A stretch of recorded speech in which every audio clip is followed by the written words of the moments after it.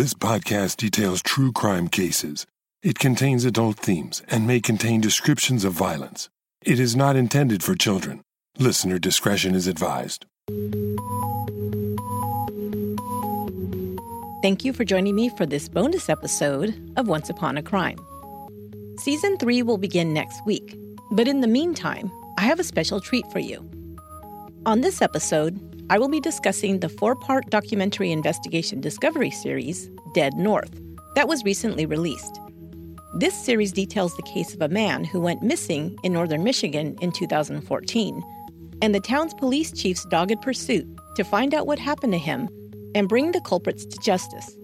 If you haven't watched the series and would like to, I know that you can stream it from the Investigation Discovery channel, the ID Go app, Investigation Discovery's app, and you can also stream it through other services like DirecTV and Amazon Prime. You can do a search for it through your provider or online to find the episodes. But be warned up front, this episode contains lots of spoilers. In essence, we will cover the entire case. So if you haven't watched it, you may want to do that first, and then come back to listen to this episode.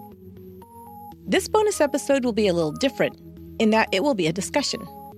I've done this a couple of times, and I've gotten positive feedback. But not to worry, Once Upon a Crime isn't changing formats. This is just a one-off discussion for something a little different before we begin Season 3.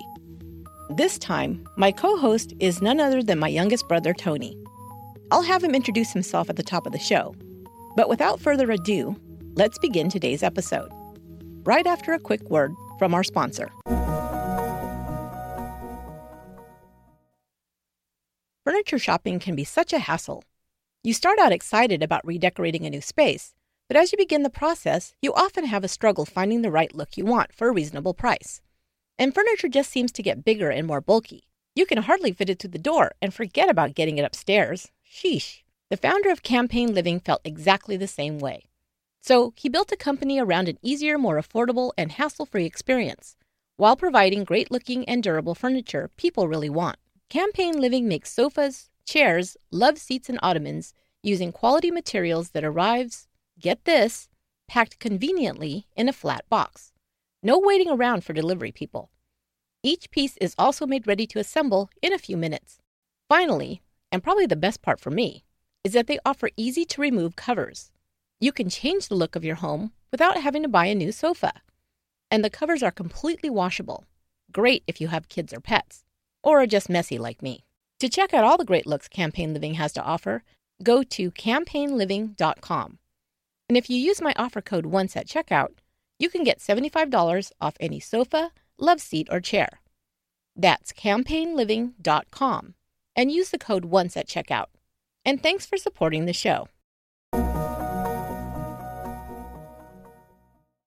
So we're going to go ahead and begin our discussion of the 4-part documentary series Dead North, which aired on Investigation Discovery channel.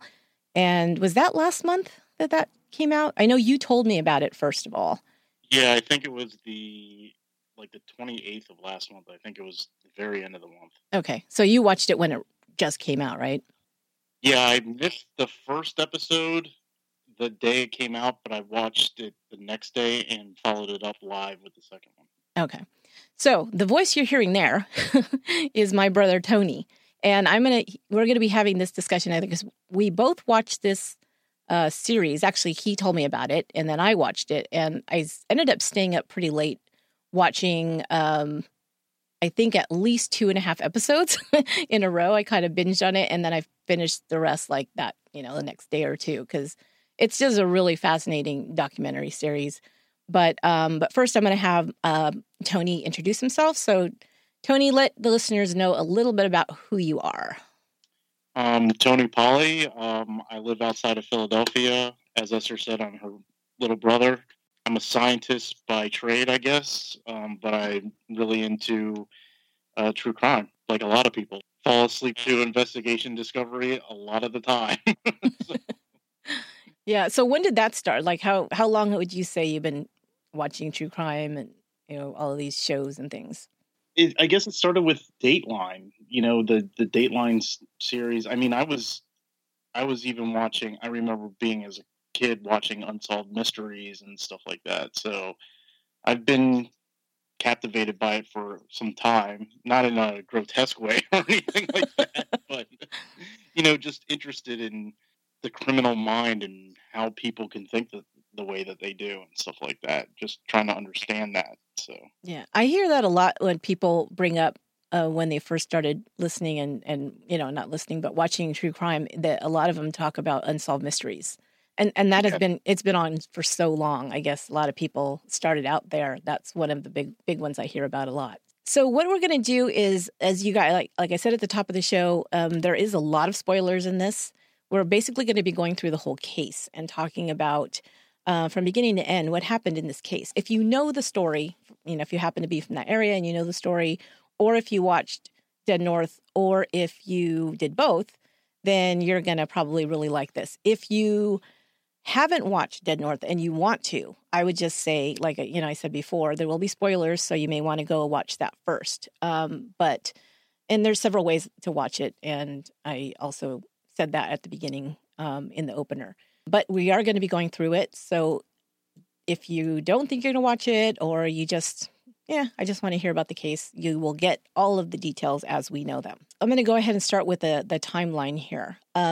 And first, I'm going to talk about where this takes place, because I don't know for you, Tony, but it seemed to me that the location of this case was really significant for some reason. And I haven't really quite put my finger on why that is. Maybe if it's just, I don't know anything about this area, which is, the name of the town is Iron River, and this is in Michigan, and it's located in northern Michigan, very northern Michigan, and a place that's called the Upper Peninsula, and they call it the UP in the show. Right.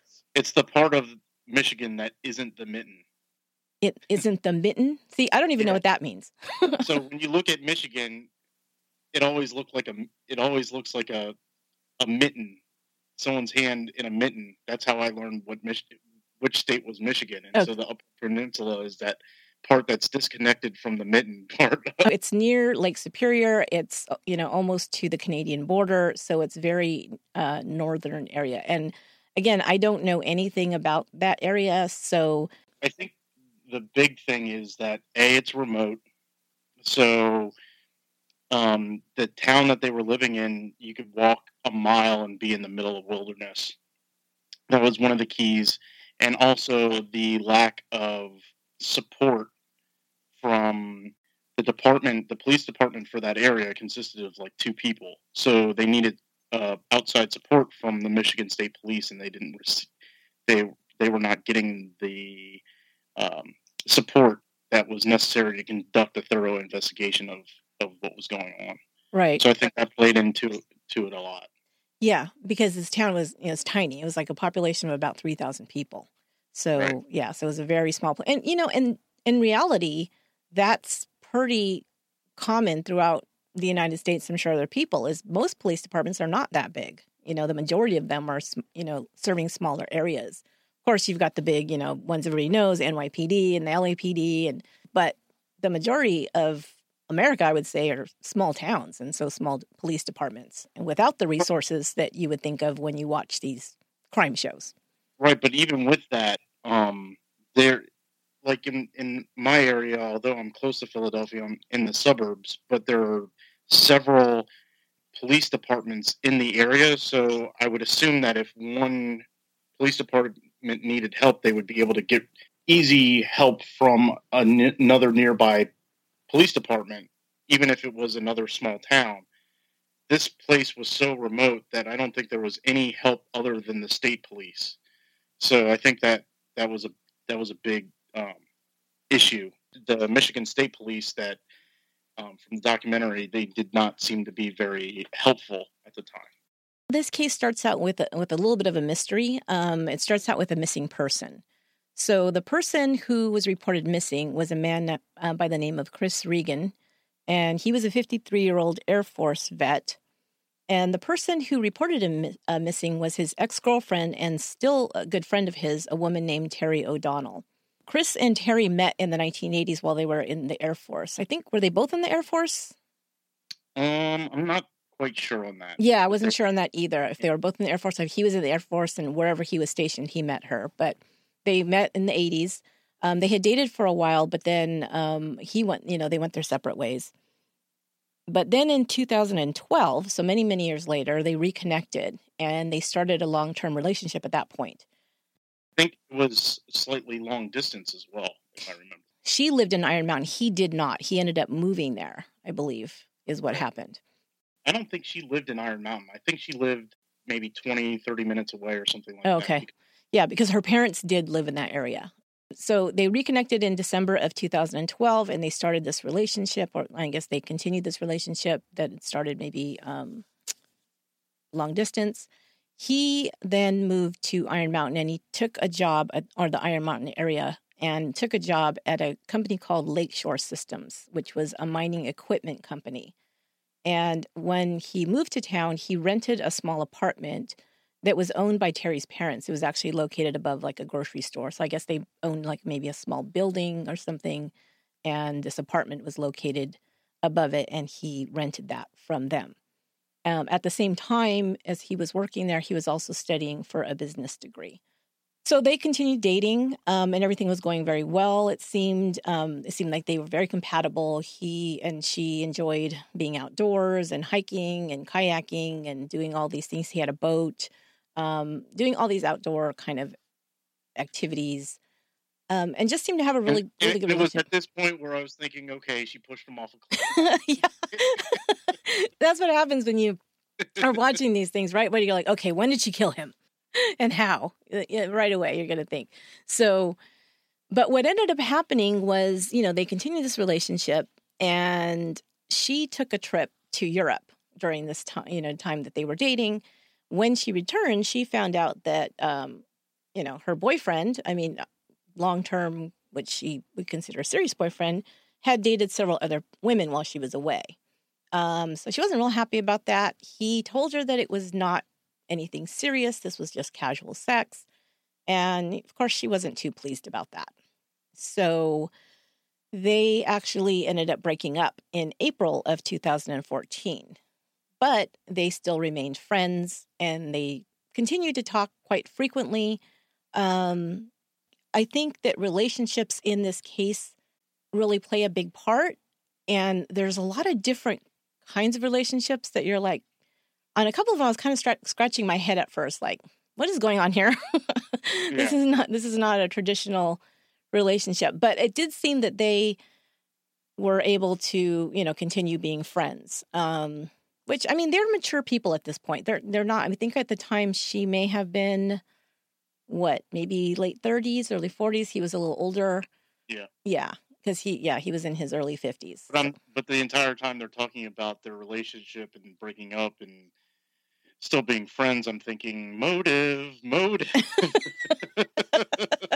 So, but it's much, much more interesting than that, I think. Yes. Yeah. So, like I said, they remained friends. They talked frequently. According to Terry, that they continued to be friends and share their lives with each other and talk about what's going on, but they did not share with each other other relationships. So like if she was dating somebody or he was dating somebody or whatever, they wouldn't talk about that, which is probably kind of smart, but that was just something that they just kind of kept that to themselves when they were talking to each other. So Chris, like I said, was working at this company, and he had a coworker, a woman named Kelly Cochran. There were rumors that started at the company that they were having an affair. The reason they're calling it an affair because she was married. She had actually been married for 12 years to a man named Jason Cochran. And this is where things get really kind of interesting as far as when we start talking about relationships and strange setups and things like that, where I kind of went away shaking my head for at least 15 minutes of this this first episode, because I'm like, what is going on here? So rumors began that she was having an affair with Chris, but there was also, I don't even think it was rumors. I think, didn't she come right out and just was pretty open about that she was hooking up with guys at work? Well, she had been seen talking to Chris, and it was apparent that something was going on. And what I remember is that when they asked her about it, she started talking about it, right? And from what I remember, Chris was not happy that the rumors were spreading that they were having an affair.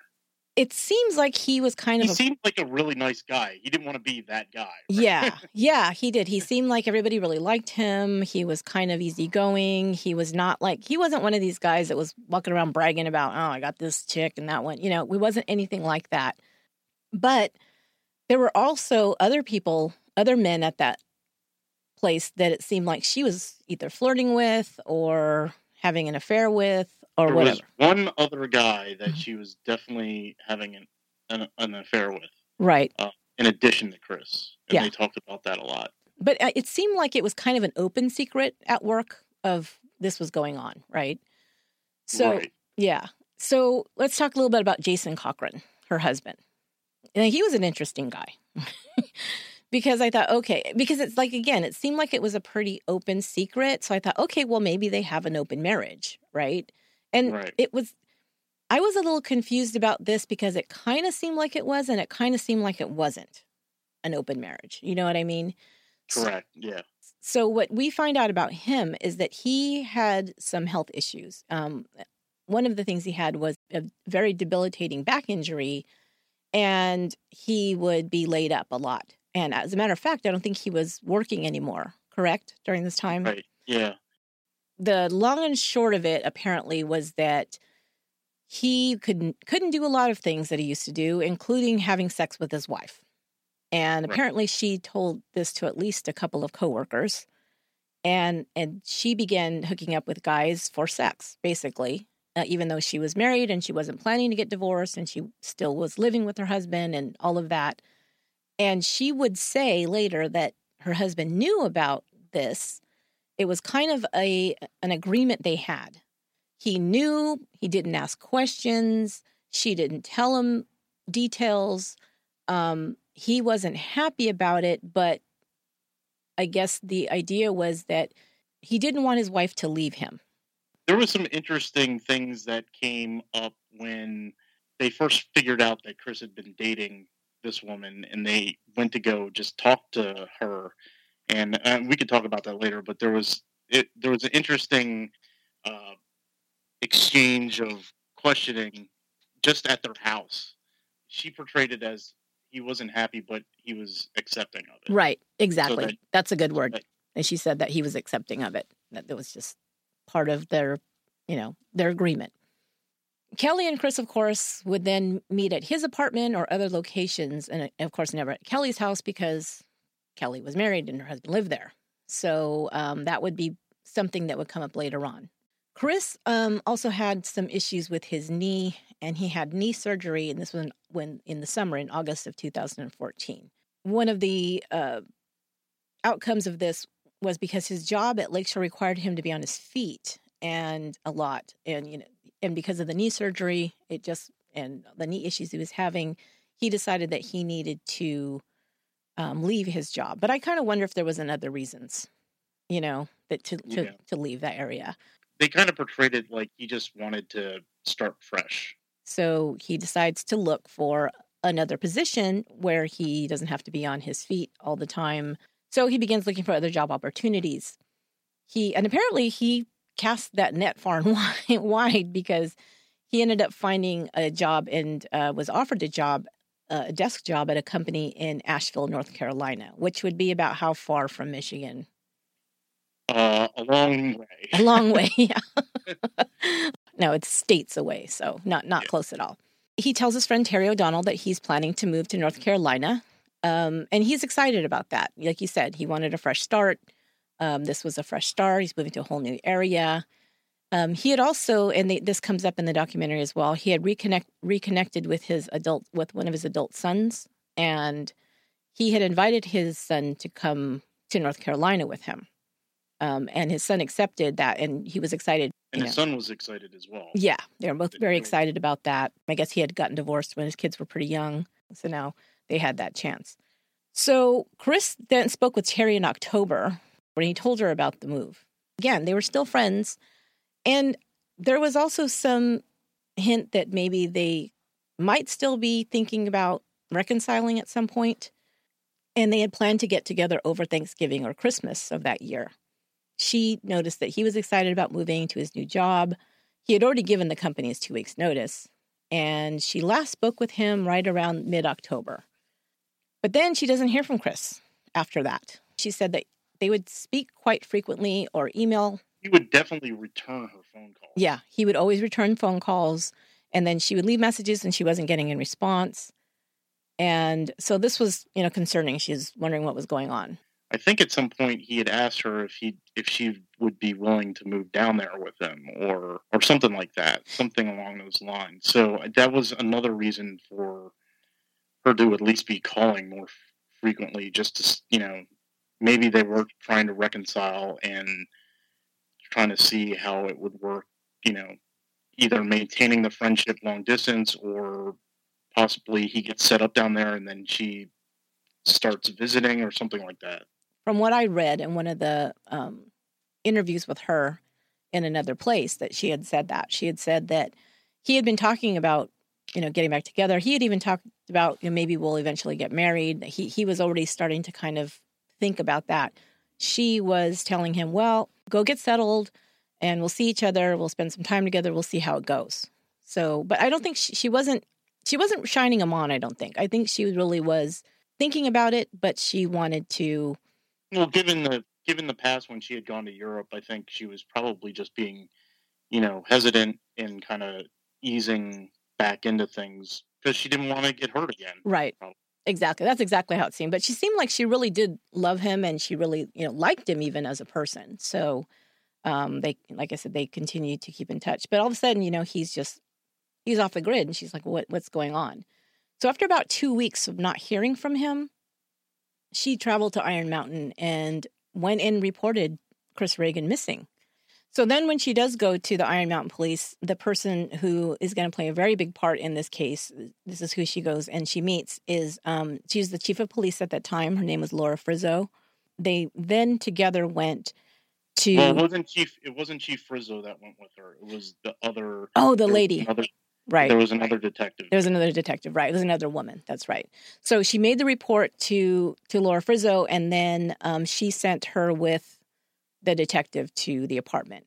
And this is the part that I thought was really interesting, and I don't know that I've seen this a lot. What I noticed, and I think this is why it made such a compelling documentary, it partly was because they had video of everything.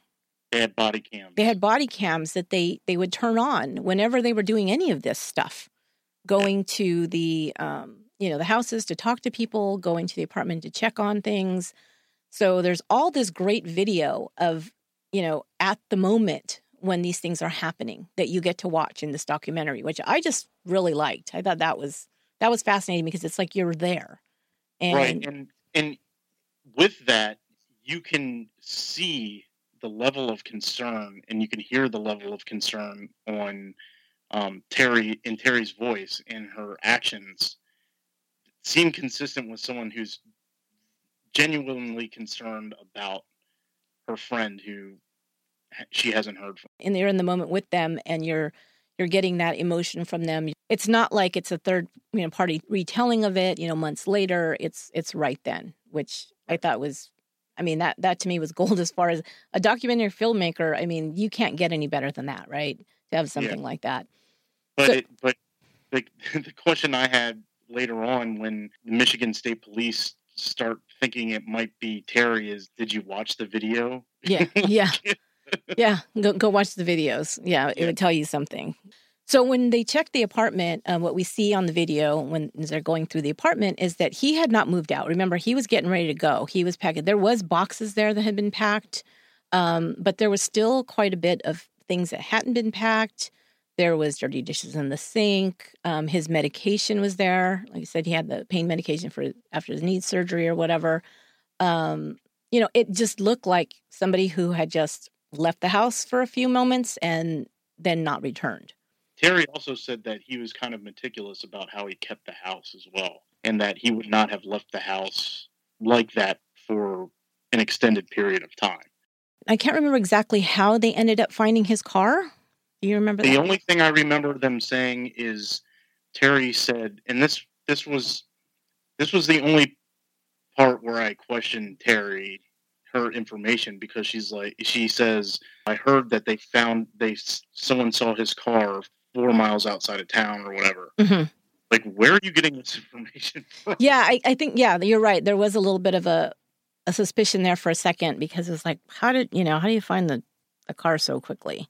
It kind of, the weird thing is it kind of called into mind for me the Adnan Syed case when they found Heyman Lee's car.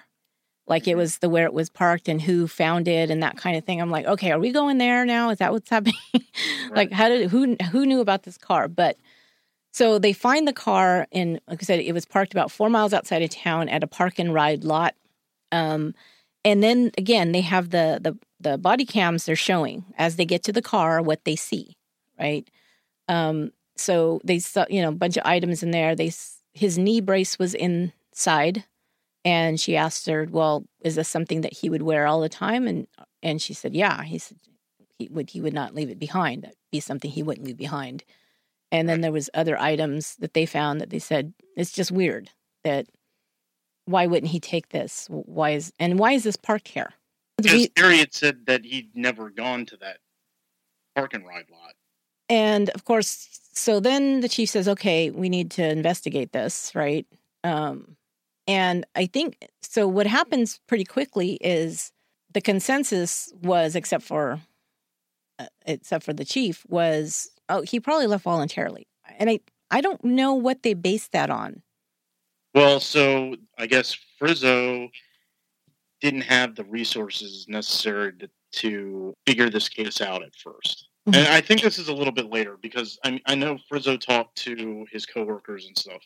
But I think when she got the inkling that something was amiss here, when she asked the Michigan State Police for help, they just said, he probably walked into the woods and disappeared.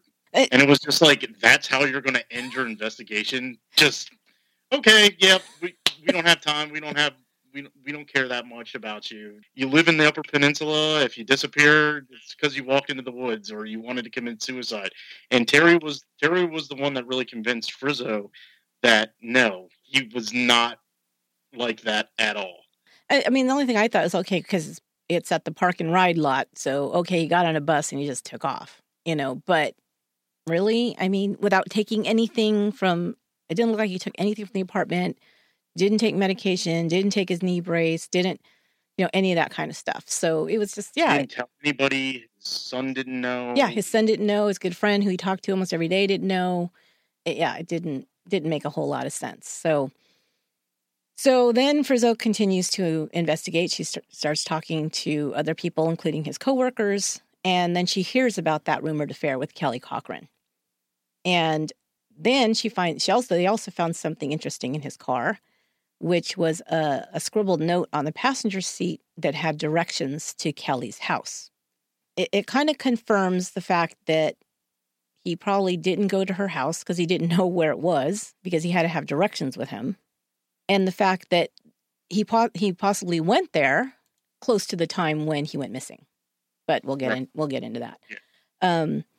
And if he did, it was probably the first time he had ever been there. Right. So now they make the trip to the Cochran home.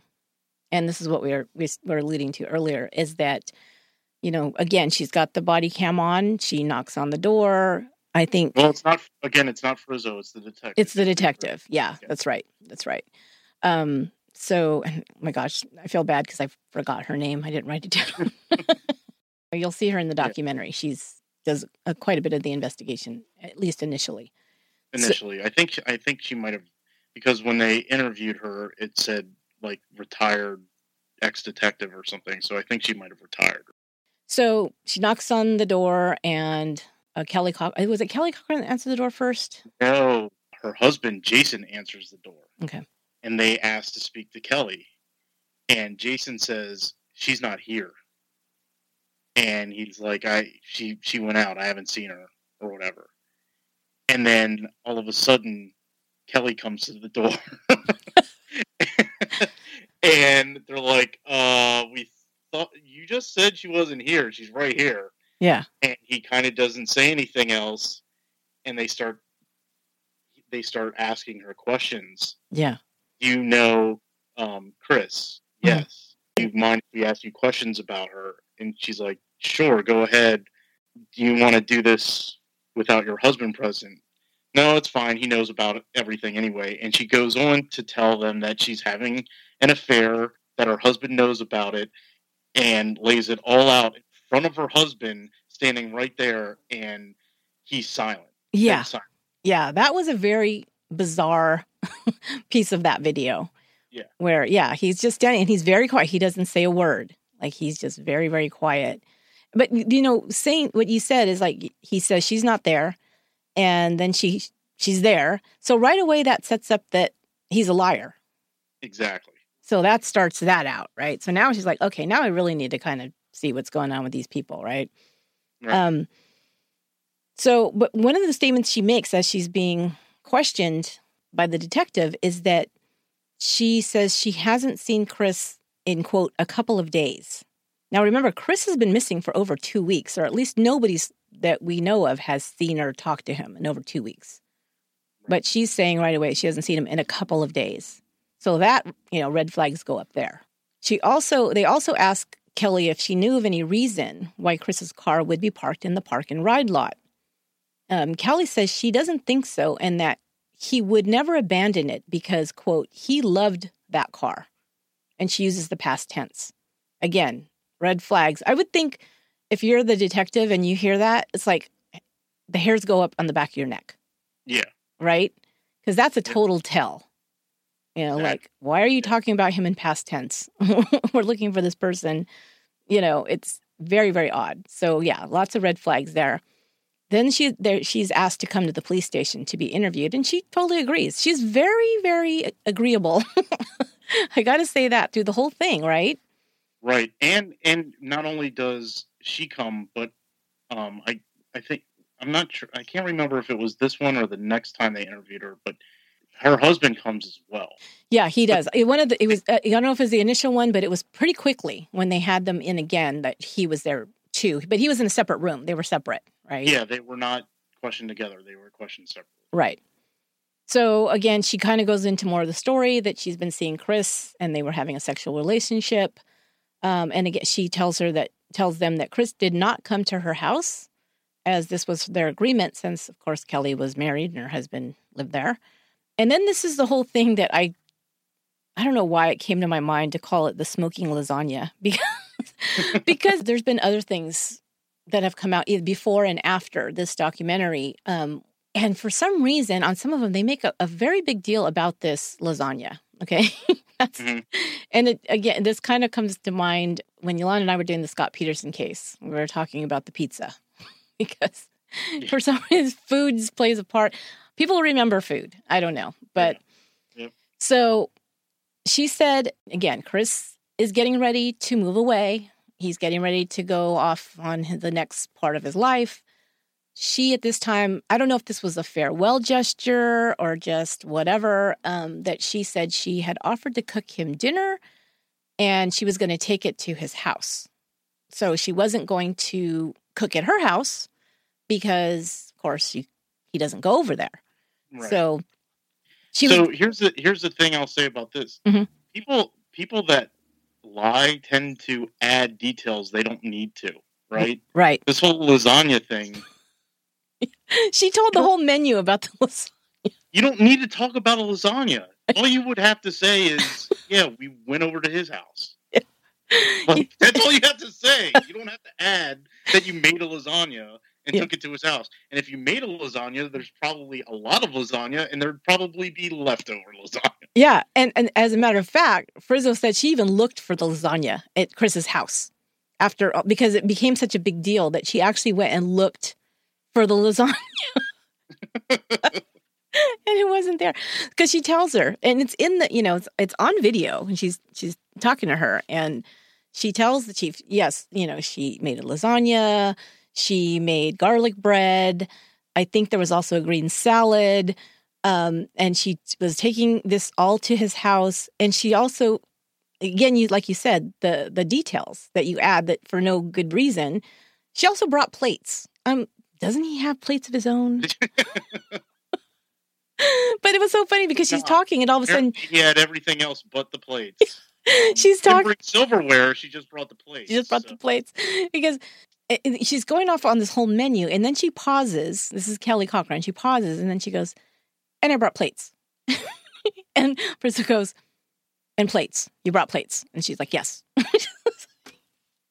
Okay, then. It's like, alrighty then. So that was a whole weird, just all these little details. But you're right. That is true. When people lie and they're trying too hard, they give way too many details that don't even matter. Right. And then are easily checked that you're lying. Yeah. Yeah. Like, where the hell's lasagna? I think this whole big story about the lasagna was all to set the story that he did not go to her house, right? That had to be the main reason why she went into such elaborate detail, because she wanted to drive it home that he does not go to my house. But they see Chris on a gas station surveillance camera on October 14th. And you can watch it, and it's very clearly him. It's his car. It's him getting out of his car, going in, looks like, to pay for gas. And the gas station is located between his and the Cochran, his apartment and the Cochran home. So she knew that he had left his apartment that evening. Nothing else. She knew he had left his apartment that evening. And, of course, she suspected that he may have been on his way to Kelly's house. Right. So in the documentary, when Frizzo was talking to Cochran and her husband, there are moments during the investigation where she says, like, I knew something was up. The way that they're talking, what they're the added details, the hairs on the back of her neck were standing up because she knew something was going on. Something was amiss. Mm-hmm. Right.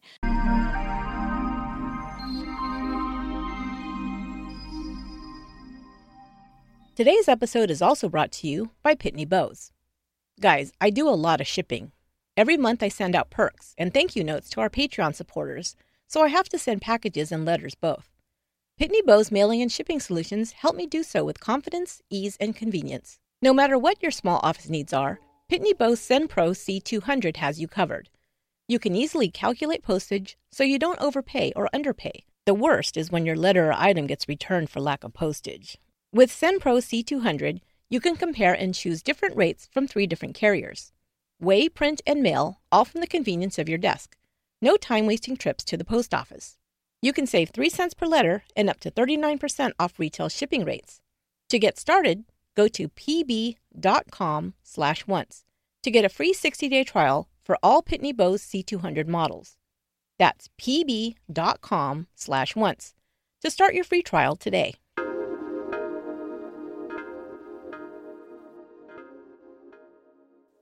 Talkspace is an online therapy company that provides therapy for how we live today.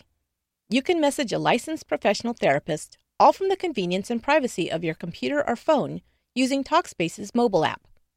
We're all busy, and sometimes we put off taking care of ourselves.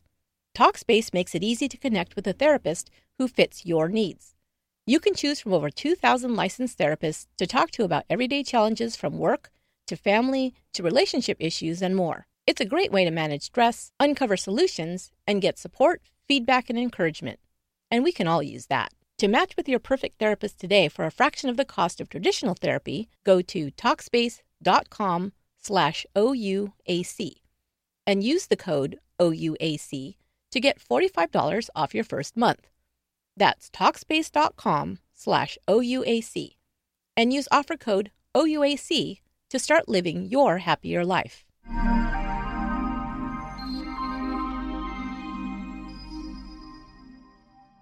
We didn't really describe Kelly or Jason, like what they look like, because Kelly was she was, I think, do better. Chris was a very, very good looking man, right? He was 53, but he did not look 53 to me. I thought he looked maybe 43, 45. He was younger looking, and I think Terry was also younger than him, but they looked about the same age, I would say, almost. Yeah. And Kelly, she was about 35, so she was younger, but she didn't look 35. Did she look? Like she had some hard some hard times. Yeah, she looked like she lived a little bit of a hard life there. She was pretty plain Jane. She was not a girly girl, let's put it that way. They said she was very active. She liked to, be outdoors, and you see her in jet skis. And she had been a lot heavier because they showed her wedding picture. She was heavier. She had lost weight. But she wasn't, she wasn't a petite thing. She was kind of a bigger person, height wise. I don't know, really tall, but she wasn't a little petite girl. She was, she had a lot of tattoos. She had dark hair. A lot of butterfly tattoos. I forgot about the butterfly. We'll have to talk about that later. I forgot about that. Yeah, she had a lot of butterfly tattoos and other tattoos. She looked, like she looked like, not to say that she looked super hardcore or anything like that, but she looked like somebody who would look pretty comfortable kind of sitting at a bar, like kind of a bar, biker bar, dive bar, just kind of, hanging out with the locals kind of thing, right? But even that being said, she was married to her husband almost right out of high school. Yeah. They were like high school sweethearts. Yeah, they were. So it's not like she went on this, high school, post-high school kind of like wild and crazy time or something. Mm-hmm. She was married early. Young. Yeah, very young. Very young. So that could have been part of it. She never did that. She never dated. She was, like I said, with her high school boyfriend and got married, pretty young. And then, I don't know, maybe that gave her an excuse like, okay, well, I can go out and date guys or whatever. They did say, a lot of coworkers and people, other guys, said she liked attention. She liked male attention a lot. And she sought it out a lot. She flirted a lot. She did a lot of kind of sexual kind of language flirting with guys to get their interest. There was a lot of that going on. Her husband, he also looked older than his age because he was about the same age she was. He looked, so, not to be mean or anything, but the guy, if you've seen, what's the movie with Kristen Wiig? Bridesmaids. Bridesmaids, yeah. Her Rebel Wilson was her roommate. Uh-huh. And her brother, the bald-headed brother. Yeah. That's what he looked like. Yeah, he's kind of a chunky, bald-headed guy. He's not like a big, tall, muscular guy. So it kind of made sense when you could see she kind of was in charge. Like, I mean, almost you want to think kind of like a henpecked husband in a way. Yes. Yeah. Absolutely. It seemed like he gave her the attention in high school, mm-hmm. and she reciprocated because, I mean, like you said, she had lost a lot of weight afterwards. Mm-hmm. And so then she was his whole world. Yeah. And then, but he was not hers. And he also, I believe, they do talk about that he did suffer from depression. He, I think, maybe had a bit of an anxiety disorder. I'm not sure. But there was, if it didn't happen earlier, it definitely happened later in his life. Well, so that's I guess a question. So when they interviewed him the first time, the first thing out of his mouth was, "I just want you to know that I just came out of a facility for anxiety and depression. I was having panic attacks, so if it seems like I'm a little skittish, it's because of that or whatever." Right. So the question becomes, is it that he was dealing with that before, or was it because he was dealing with all this? His wife running around. Well, running around, or because of what happened. Ended up transpiring. Mm-hmm.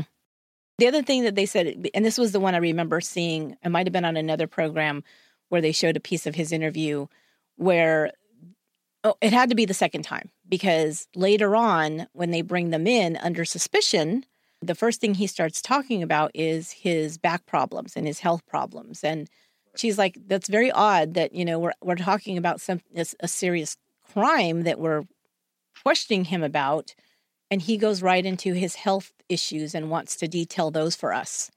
She goes, and that was odd. So he's odd. He responds to things very oddly, let's put it that way. He said that he knew about his wife's affair and that he'd allowed it to continue without challenging her or questioning her because of his injuries, and he was unable to work or have sex, and he felt bad about that, and he couldn't be a complete husband to his wife. So he, and he didn't want his wife to leave him. So he just kind of allowed things to continue without making much of a deal of it. So, of course, Frizzo's going to think, okay, we've got a jealous husband here. And that's going to be the first kind of line of questioning. What do we need to look at? Because if this guy found out his wife, obviously he knows his wife was having an affair, and if he got really angry about it, maybe he did something to Chris, and maybe that's why he's gone. We can't find him. I think that was the second interview when they brought them in, because after that is when they, all of a sudden, they move. So they interview them again, and in that interview, they talk about, somehow they get to the point where Jason says that he actually took a hike and actually saw, yes. He says he never saw Chris his apartment, but then he did admit to seeing it must have been his apartment because I saw his truck, had a kayak, and she said that he had a kayak or whatever. There was that, but then they didn't move until after they did the search of the house. Okay, so I wasn't sure because I read two different accountings of it, and one of them, they made it seem like it was before, and then the other one's after, so I wasn't quite sure. So, okay. So it was after the search of the house. Okay. So we need to talk a little bit about the search and what they found. Well, before we get to the search, sure. We also have to say that Frizzo is getting pushed back for investigating this crime the entire time from the city manager. Mm-hmm. They actually there were protesters to let her do her job. Right. To find out what happened to Chris Regan. Yeah. And she was not getting support from the city manager. The Michigan State Police had said, he's probably just walked into the woods. Mm-hmm. And Frizzo is the only person that was like, no, something happened here. Yeah. This is not adding up. We need to keep pushing this. And she is the one that kept pushing it. Finally, after doing these interviews and she got probable cause with all the information that she got, they got a search warrant for the Cochran's house. And, that's one of the things that you see, as I research a lot of cases, I see that sometimes it just takes one really good detective who just has a sense that something is wrong and keeps pushing, because a lot of things I would think can be easily explained away or, we don't know, so we let that, we let this go. And a lot of times there's one or two investigators, detectives, a cop, somebody, or sometimes it's even a family member who say, no, something is wrong here, and they just keep digging and digging until they get an answer. But the crazy thing is that, so I guess her dad was a police officer, mm-hmm. but she's not a trained detective, but she, had this bulldog attitude of something's not right and I'm going to figure this out. Yeah. Which, is a credit to her. Right. It reminds me of if you watch the television series Fargo. Yeah. Was it the second season? I think it was the second season of it where it was she wasn't even a detective, she was just one of the cops, I think. Mm-hmm. The one that was the pregnant woman, right? Right. Yeah, that was the whole thing, is that she just kept going and going and going and wouldn't let, when everybody, even, the bosses are saying, just let it go. And they're getting, like you said, pushback. They're even getting, threats for their job if they just don't leave it alone. And she just couldn't let it go. And there was a couple of accounts that I read where people had said she was obsessed with this case. It wasn't even a healthy obsession. It was an obsession with this case. At the same time, it's probably one of the few, big cases that she had on her. The town was only 3,000 people. Right. I can't imagine that there was many, big investigations to conduct in the town. Even if there was like a violent crime there, a shooting or something like that, it's usually pretty cut and dried. Right. It's a fight that got out of hand, or, road rage. Something simple. Not like this, where you have a missing person and, having to unravel all these little pieces. So yeah, there was definitely that. But yeah, it was amazing that even the town was saying, we want to know, did something happen here? You know, did these people, are they responsible for something? We want to know. And even if they figured out that he walked into the woods, wouldn't it be nice to just shut the door on it with knowledge that that's what happened? Yeah. As opposed to just like, yeah, we think he walked into the woods. Yeah, just close it, whatever. And do you think that the main reason for them not wanting to, was it just money? Was it just resources that they just didn't want to spend? I think it was resources, time, commitment. I think the Upper Peninsula plays a big part in this, in that probably the Michigan State Police are based out of the main part of Michigan. They have to travel up there. It's a remote area, and it's a lot of time and resources to do that. And I mean, not knowing what we know now, they could easily say that, yeah, he probably walked out into the woods and a bear got him or something like that, and just close it that way without. But, you know, again, Frizzo is from the community. She wants, the Michigan State Police are not. She wants to know what happens to people in her community. She lived there her entire life. Right. So she wants to know what happened in my town. The other thing we forgot to mention as well is the Cochrans had not lived there very long. Yeah. They had only moved there 6 months to a year prior. Okay. I wasn't sure how long it was. I knew it wasn't long. But it was not a long time. So they do the search of the Cochrans' home in March of 2015, when they are finally able to, I guess, be able to do that. One of the first things you see on, again, this is all videotape, was they're going and doing the search of the home. And so you walk into this house, and there's a little small entryway, and there's a couple of steps that lead up, I think, into like the main room, like living room. But in this little entryway, it's a very small. It's a split level house. It's a split level, but it's a very small area when you first walk in. It's not like a big area; it's small. And what they see there, as they're going through, one of the things they see is what appears to be blood spatter found on the ceiling in that entryway, just inside the front door. Right. And they also found a loaded pistol underneath the television set in the living room. They come in, they ask them, do you have any weapon? And they say, yeah, you know, just living in the area that they do, they're like, oh, we have a .22 rifle over there. And that's all they say. They find a loaded pistol, and they find an ungodly amount of knives. Knives, battle axes, like medieval. They don't even look old. They just are fashioned to look older. You know what I mean? Yeah. It's like a battle axe, like off the rack. Yeah. They said he had the husband had an unhealthy obsession with knives and weapons. But then they also found a loaded pistol. So when they asked, so right off the bat, they come in, they ask them if you have any weapons. They lie about only having one, and they have a lot more than that. Yeah, they lie. They lie about a lot of things. But let me ask you this: have you ever, like, met anybody, like when you were younger, or maybe like in college, or in your 20s or whatever, and you go to somebody's home, and they're a collector of something weird, like, or you just look around their house and you're like, what is up with this dude? You know what I mean? I kind of, I had, and I kind of distanced myself from those people. Exactly. I mean, there's a like in Pennsylvania, there's a lot of hunters, and there's a healthy amount of there's an acceptable amount of guns that you can have, right? When it gets to be there's a gun in every room, or it's just it becomes excessive to a point of you're questioning, how together are individuals. Yeah. And it also goes, I mean, if you talk to them, you get an understanding of where they're coming from, and so you don't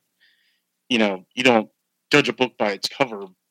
But to me, it seems like that when you see things like, and maybe not even just weapons, but just kind of things that are displayed that are kind of, I don't know, violence related, or, you know what I mean? Like that kind of stuff, or too graphic, or too just, I mean, I don't know, underground kind of stuff. I mean, that's fine, like you said, but when you see like it permeates a place, Yeah, that you're like, it puts you in not a defensive position, but you're very wary. I would be wary. Like, weird. Yeah, what is going on here? Yeah, and it seems like that would be something. If you see something like that, it tends to be younger guys, like maybe just over 21. You know what I mean? Like that makes more sense. But when you get he was like what 35, 36, something like that. Mm-hmm. And with all this, I mean, what was that stuff? What are you, like a ninja? What is going on with all these knives? What is going on? It's like, yeah. Who are you fighting that you need that many weapons?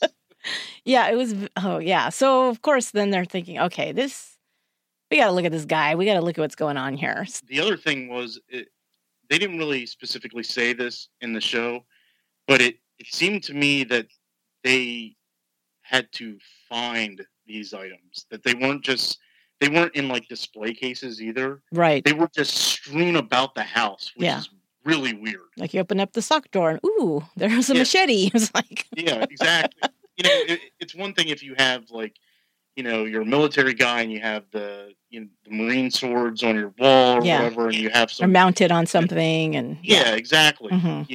You're not actively. It's in a sock drawer, and you might actively use it.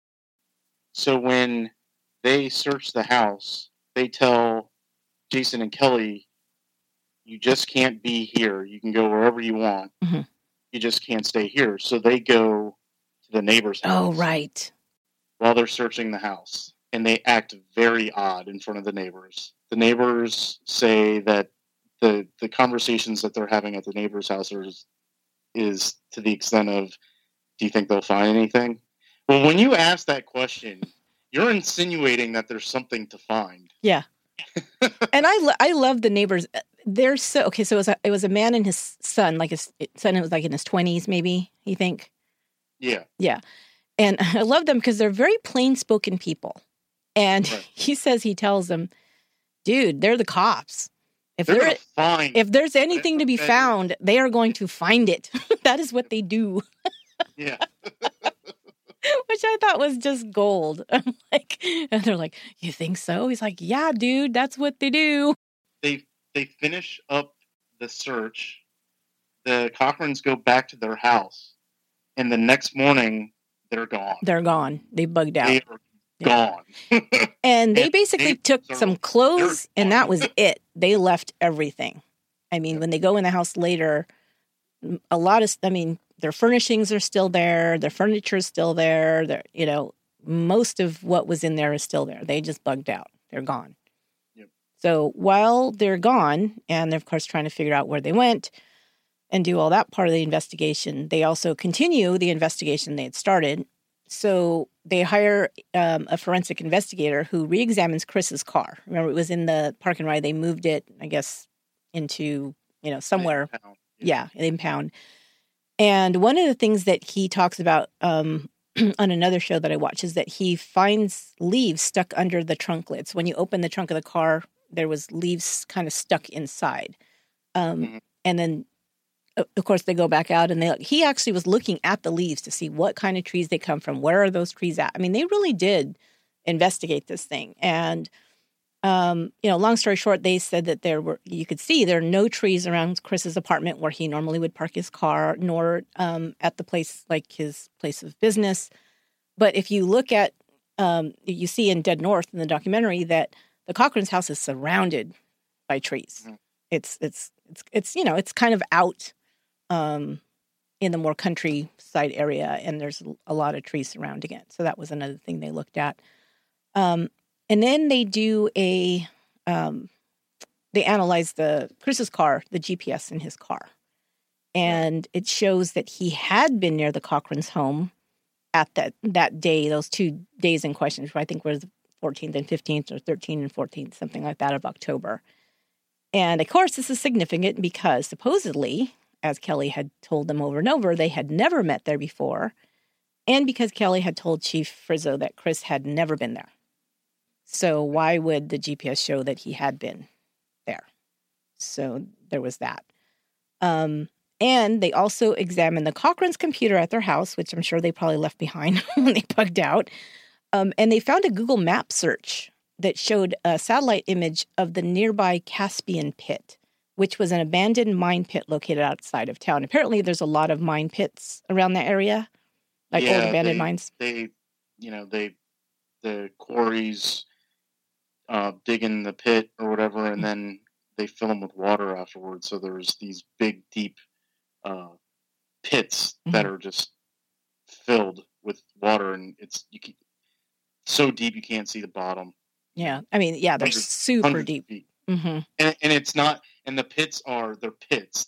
It's not a slow gradation of a slope into, like in a lake. It's just, you take 2 steps off the edge and it's 1,000 feet down. Oh gosh. That's like my worst nightmare. Tell me about that. I have more of a nightmare of that than anything else in this show. That's terrible. Well, I don't know. I've heard a lot, Tony. It takes a lot to shock me, but we'll get there.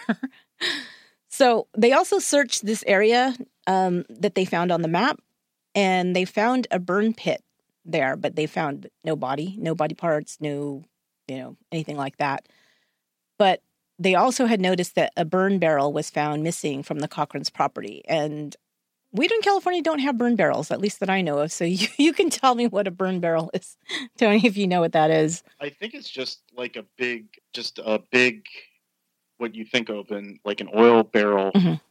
It's like, if you ever think of like homeless people, what they would, make a fire in. Yeah. And kind of warm their hands around. Mm-hmm. I think that's what a burn barrel is. Yeah. And they just throw things in there to burn, like old whatever. I mean, and I guess they have these at a lot of places, because I know, like in the Stephen Avery case, they talk about a burn pit on the property. And they just, people, it's just normal. People burn their garbage. They burn, whatever to get rid of it. I mean, in California.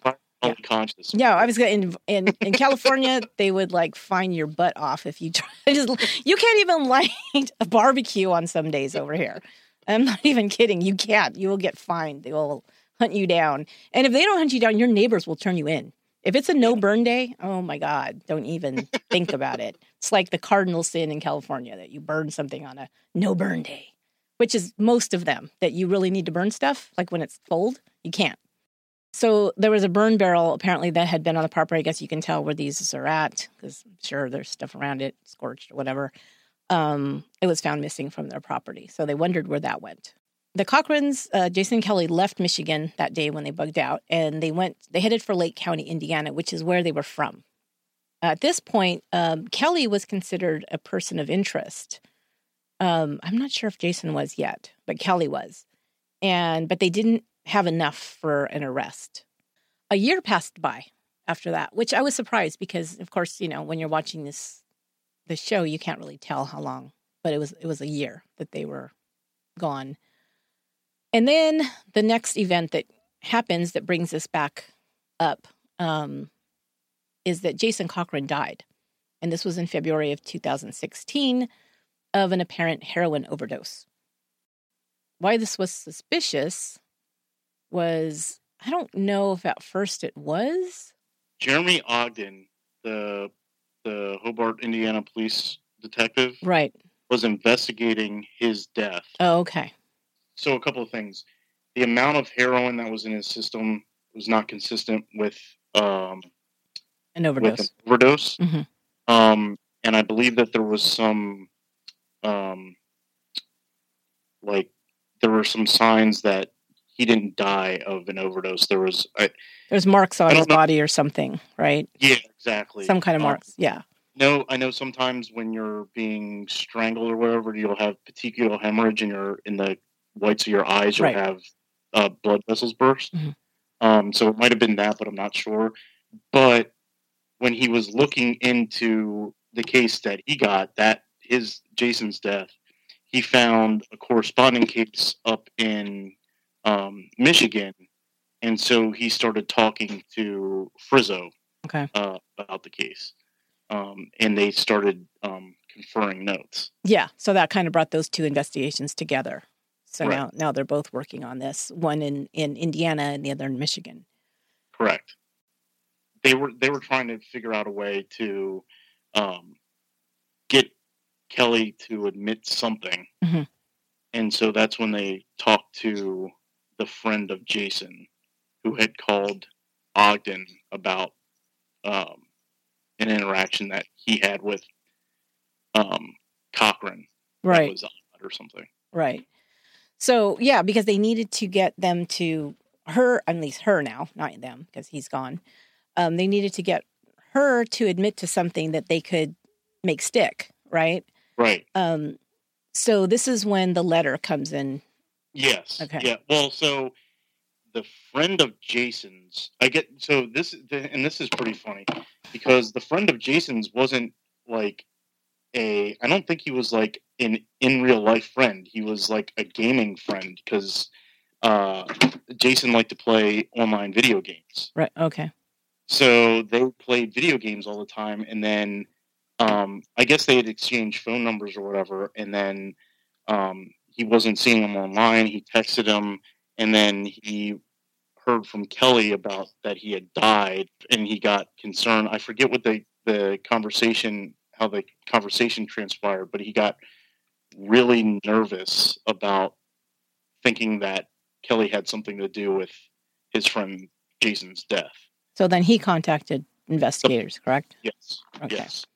So then they bring him in, and they bring him into the investigation, and they ask him to do them a favor.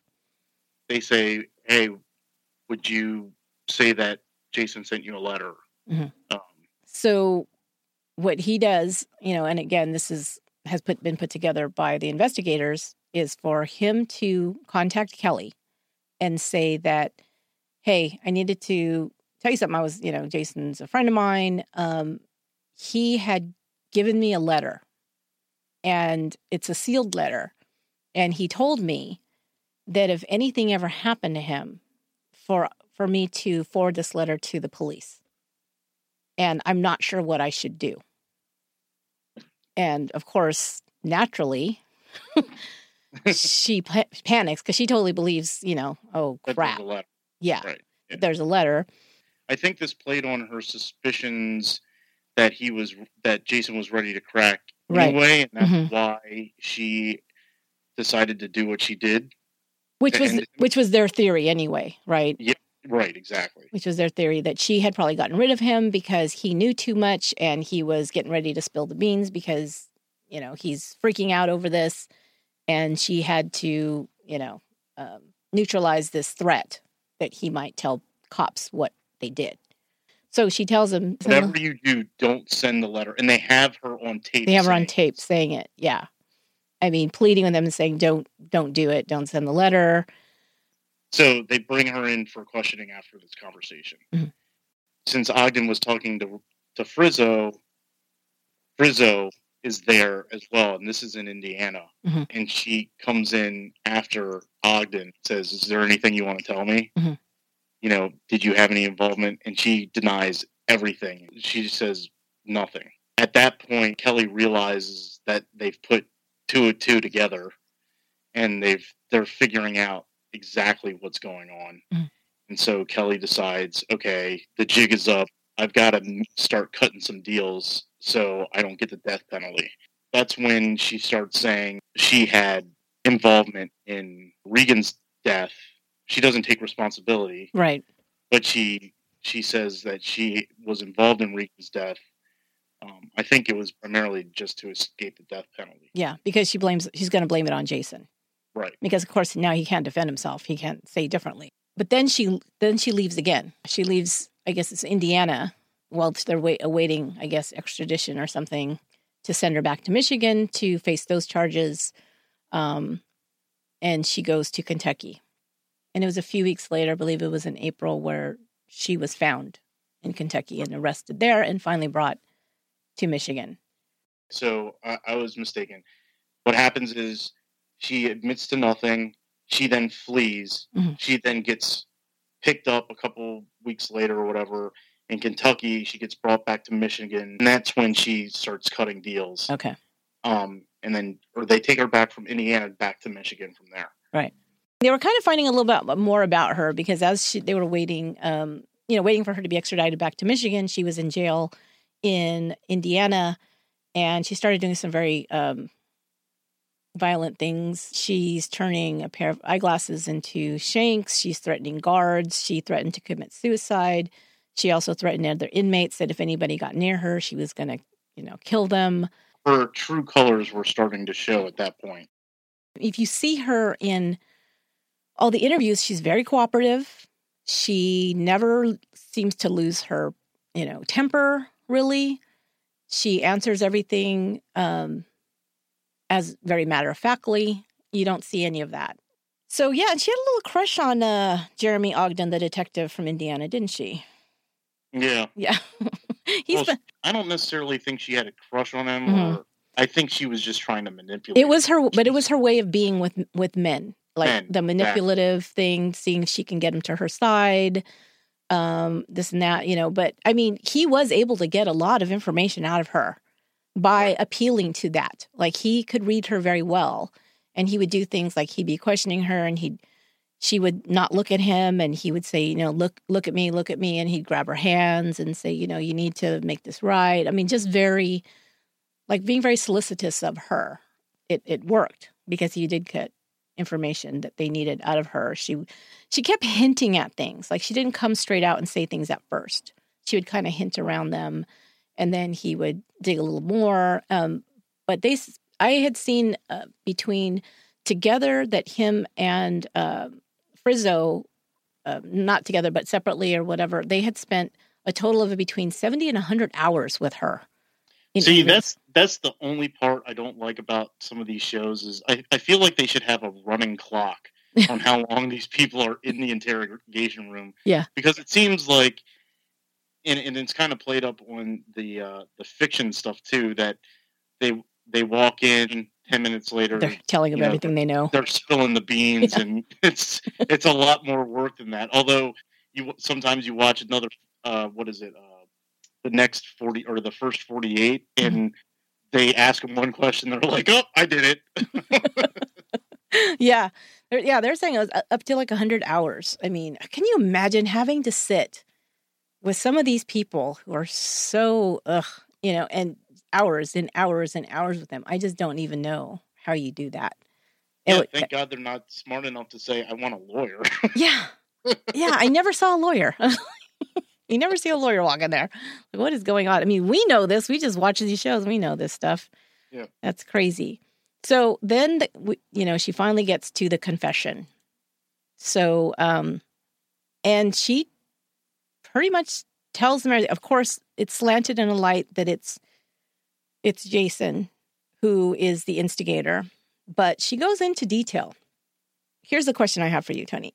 Were Kelly and Jason in on this together? Like, she kind of made it seem, and sometimes when she was talking, that she had to do this because Jason made her kind of, they had this agreement. And we'll talk about that in a minute. And so she had to do this. And then in other interviews, when she's talking, she makes it seem like she invited him over. Her husband wasn't supposed to be there, and he happened upon them. And then this happens. I think she tried to make it sound as if what you just said was the case, that she invited him over, the husband wasn't supposed to be there, and all of a sudden something happened, and now they had to deal with it. But I think in reality is if she had sex with somebody, they had to go. Right. Yeah.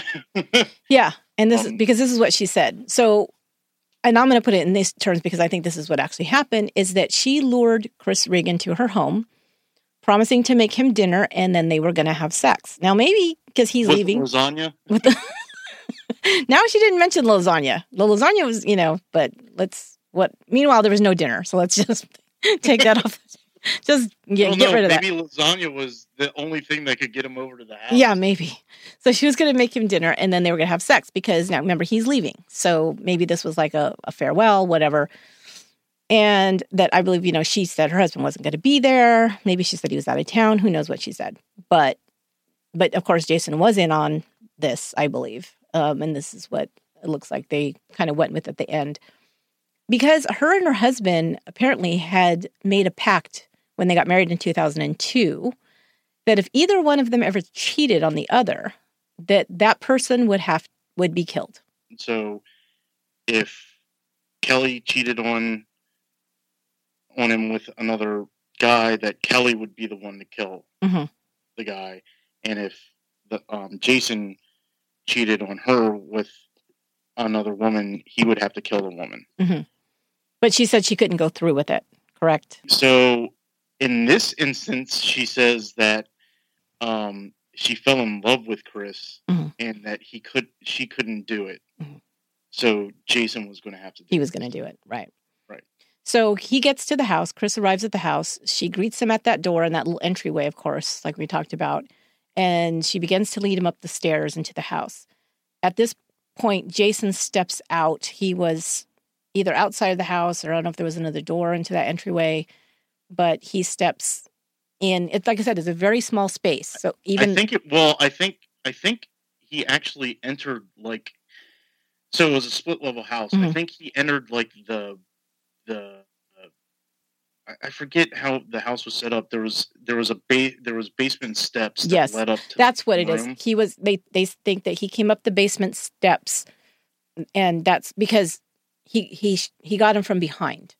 Because remember, Chris Regan was a kind of a bigger guy, not huge, but he was he was very healthy. He was athletic. All the things that Jason wasn't. So he couldn't have come at him with a knife or all those knives he had. He couldn't have, because he probably wouldn't have been able to, he would probably have been able to fight him off. So he steps out with the rifle, and he shoots him right away. Shoots him in the head, and apparently he died right there. There was that's where the blood spatter came from. Right. Yeah, because at first they said something about being hit on the head or something like that. Because they didn't know, of course. They didn't have a body, so they didn't know. But and do you remember what Kelly said at the end, towards the end of the show about that? But she said she was kind of in shock when it happened, but she then said it was kind of exciting, and she said that the taste of the blood in the air got her really excited, which was really messed up. And of course, she's talking about how she loved this guy. Those things don't match. So, so she's a psycho, but we'll get to that. So then Ogden asked her, well, what happened then? And Kelly's answer is, we downsized him. What she meant by that was, because he asked her, well, you downsized him? What does that mean? She said that Jason had taken Chris Regan's body into the basement, laid out plastic tarps, and set out to get rid of the body. He had used a Sawzall, or an electric handsaw, and cut up Chris Regan into pieces. They then placed the body parts into plastic trash bags and then scattered the bags deep into the woods. They burned the plastic tarps and the saw blades in the burn pit, and then they dumped that barrel into the abandoned mine pit. Didn't they find they had divers and they found some anchors or something, right? Yeah, there was some. Yeah, I'm not sure exactly what it was that they found, because I don't believe any of the body parts went. I mean, it's possible, but I think that they knew if they were in plastic bags, it's going to float. Right. So they're not going to put the plastic bags. So they did drop the things that were heavy that would sink, which was the saw blade. They had burned the tarps, and then I guess the barrel went into the mine pit, which would sink as well, because I assume it's like a metal barrel. They had left his car at the park and ride. Okay, so here's the part where you're watching the documentary and you're like, what the hell's it? Okay, so incidentally, the neighbors, remember we talked about the neighbors earlier, who lived across the street. They were somewhat acquainted. I don't know if you'd say friends, but they were acquainted with Jason and Kelly. They remembered hearing a lot of, quote, construction noises going on at their house in October, around the time Chris Regan went missing. The sound of saws, they said, could be heard late into the night, and only at night. They didn't hear them during the day. They had even commented on this to Jason Cochran. He told them that he couldn't sleep at night and had been working on building or repairing a staircase. They told investigators that they had not seen any building materials arrive at the house. And like I said, the work never took place during the day. So, Right. okay. So then in early November, I'll tell you what they said, and then you can tell me what you think. This is the part that I would think would give you nightmares. So in early November, the neighbors had been invited over, not once, but several times in 1 week, to Kelly and Jason's house for a barbecue. They had never been invited over for a barbecue before. So it was the very first time, and it happened several times in 1 week. This is also in late October in the Upper Peninsula of Michigan, which is cold. Yeah, frigid cold, right? Yeah, I didn't think about that. Yeah, it's not like 4th of July weekend, okay? Everybody's out there. Okay, first of all, they said they had a ton of meat. They had scores of meat, just like all this meat. So they kept inviting us over to eat. And they said they had served them hamburgers that had tasted really strange. And they had never had meat that tasted like that before. The neighbor said that the meat looked somewhat translucent. Yeah, I forgot about that. I remember him saying that, Mm-hmm. and that it was a little rubbery in texture as well. Mm-hmm. Yeah. What did they ask what kind of meat it was? Did they say that it was? They did ask, but I don't think they ever gave him a real answer. I think they just said, "Oh, we got a good deal on, meat. It's hamburger, whatever." Yeah. So this doesn't taste like anything I've had before. So later, after all of this came out, they would suspect, and they talk in the documentary. They interviewed them, and they would suspect that perhaps they had been served human flesh. Okay. First of all, why would they do something like this? And do you think this is even plausible that they could have done that? That could have happened? So that was one of my biggest questions is why haven't they asked this question to Kelly Cochran? Because it seems like at this point she's willing to tell them whatever they want to know. Yeah. Because they can't charge her with anything else. Mm-hmm. There is misremembering memories, or what was that term called?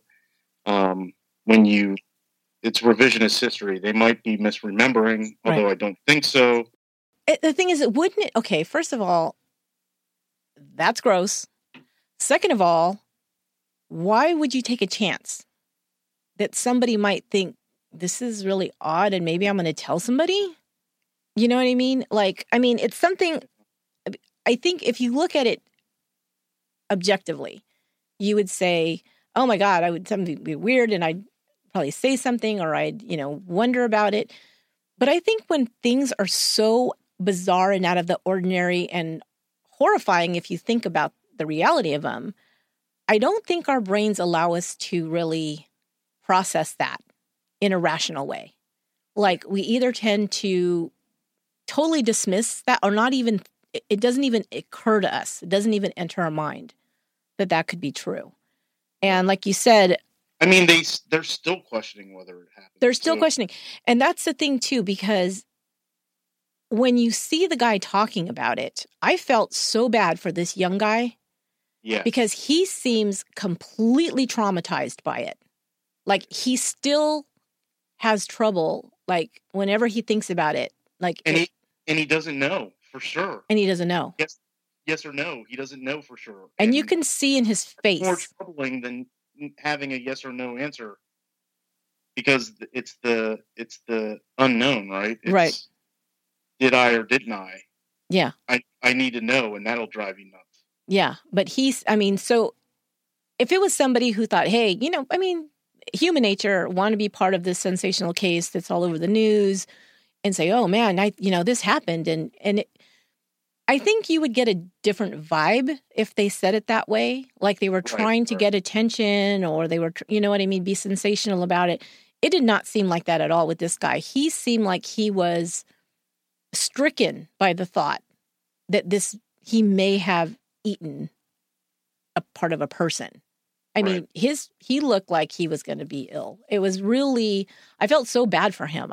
I think they do believe that it may have happened. I don't believe they're embellishing. I just wonder why the Cochrans would think to do this. And the only thing that really, because of what you said a few minutes ago, that makes me think that it's possible is because of her comment about how she felt when they killed him. Yeah.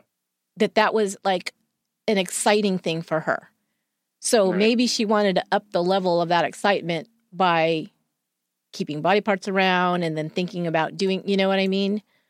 Well, I think, I don't think it had, I don't feel like she wanted to keep it around. I think they just wanted to get rid of any semblance of him as much as possible. The one thing that they found is the one thing that's most likely the hardest thing to get rid of. Mm-hmm. Right? Right. So, yeah, it could be just don't get it twisted. Criminals do not do smart things. Right. So when you're thinking of why would they do this, is because they're not thinking like a rational human being at this point. But I also think that there's the practical end, like you said, getting rid of evidence. But I also think that takes it to a different level where there's also some kind of thrill, or there's something that you're going to get out of that beyond the practical. Yeah, watching other people enjoy the twisted as it sounds, the fruits of your labor, or whatever. What you can get away with, like it's a power, either a power thing or something like that. Yeah. So because we talk about this when we talk about serial killers, that they're not killing just for killing. There's other, and there's different things that they get from that, and usually it's the power to control, a sexual gratification. There's always a secondary kind of thing that creates that, that situation or how they operate. To me, that was the question that I had, was like, what in the hell would you, killing is one thing. That is that's another level. So, so then she cooperates with the police, and she leads them to the area where she says they dumped the body parts, but they don't discover. They're looking for big, pieces of bones, like big, leg bones or torso or, that kind. They don't find that. It was a while, but they ended up finding his glasses there, and then they found his skull. Yeah, they had search dogs, and the search dog hit on an area that looked like it was a bag, right? It was like it looked like a trash bag. Hit on it. They opened it up. Animals had gotten to it. There was nothing in the bag, but the dog continued to find the scent, and it led him to an open field beyond where they were looking, where they found his glasses and skull. Mm-hmm. And like you said, that was the only body part they found, right? At that time, yes. At that time, yeah. And they found a bullet hole through the skull. So now they confirmed the way that she said that he was killed, confirmed her confession. And I would assume that looking at the skull forensically, it probably confirmed like the angle of entry and all that kind of stuff as well. Like where he was standing, where Chris Regan was standing, all of those things. So she was charged. And when they're doing the search, they have body cams on Frizzo, and they only show hers, but they have a body cam on her, and she's talking to Kelly Cochran, and Kelly Cochran is telling them everything. Yeah. And that's when she says, when he shot her, there was blood in the air. It kind of got me excited. And she basically, at that point, she says, and I'm paraphrasing, but I think I remember exactly what she says. She says, what do I have to lose? I've told you everything already, so I might as well. And that's when she says, it excited me when he shot him. And I could taste the blood.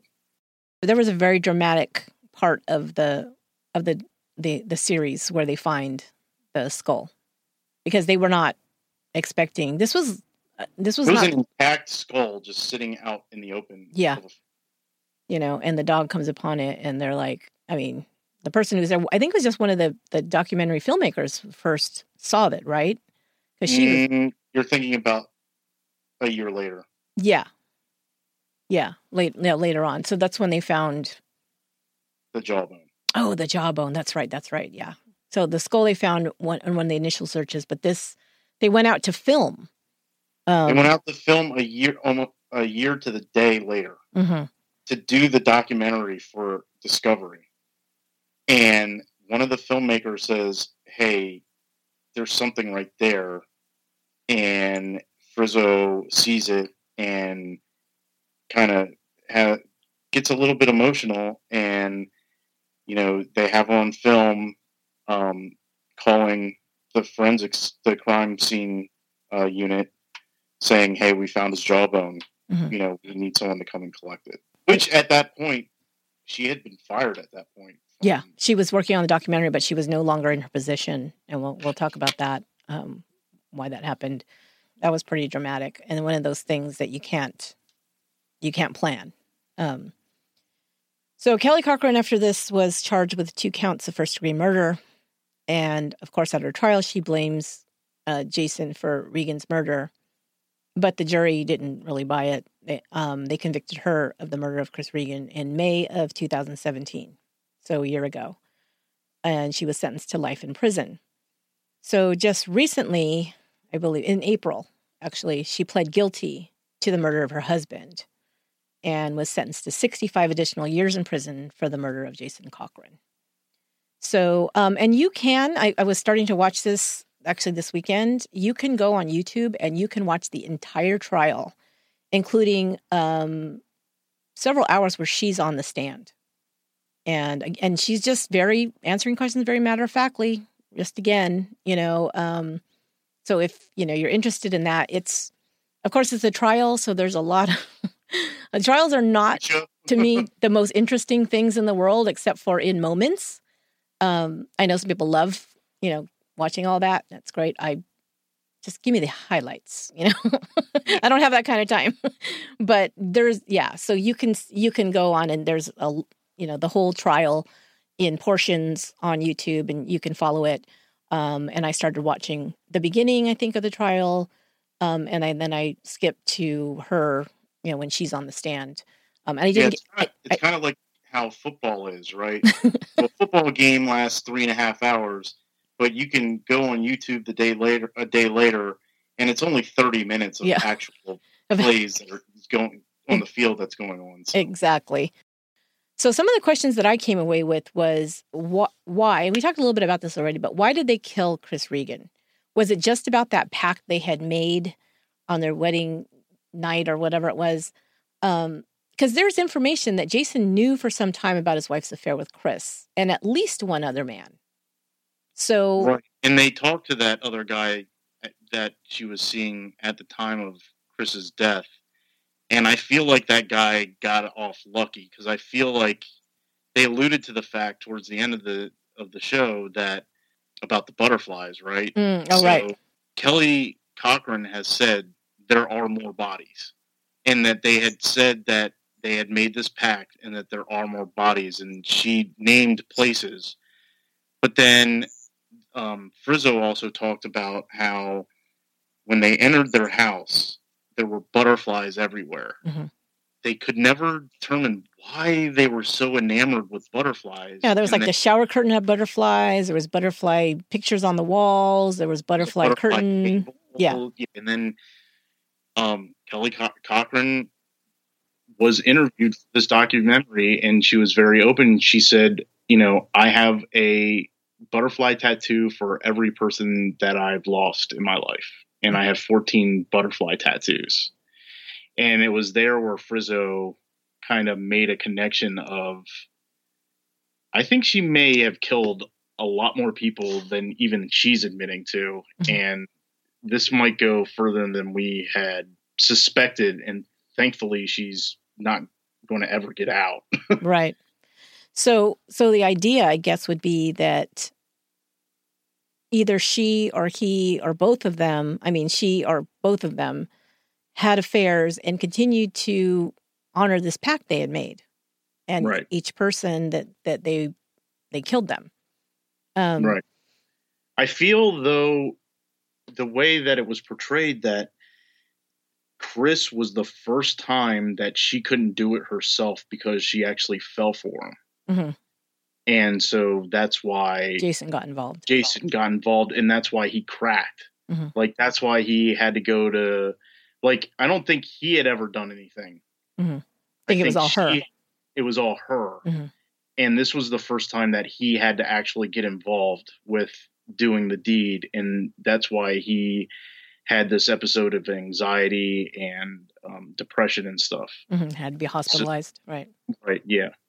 Because Kelly Cochran's own brother, since then, has told investigators that he believes his sister could be a serial killer. And I'd like to know more about that because I don't have a lot of information on that, but he has said that. So I'm going to do a little bit more digging and find out what they played a recording that Kelly talked to her mother while she was in jail. Mm-hmm. Oh, right.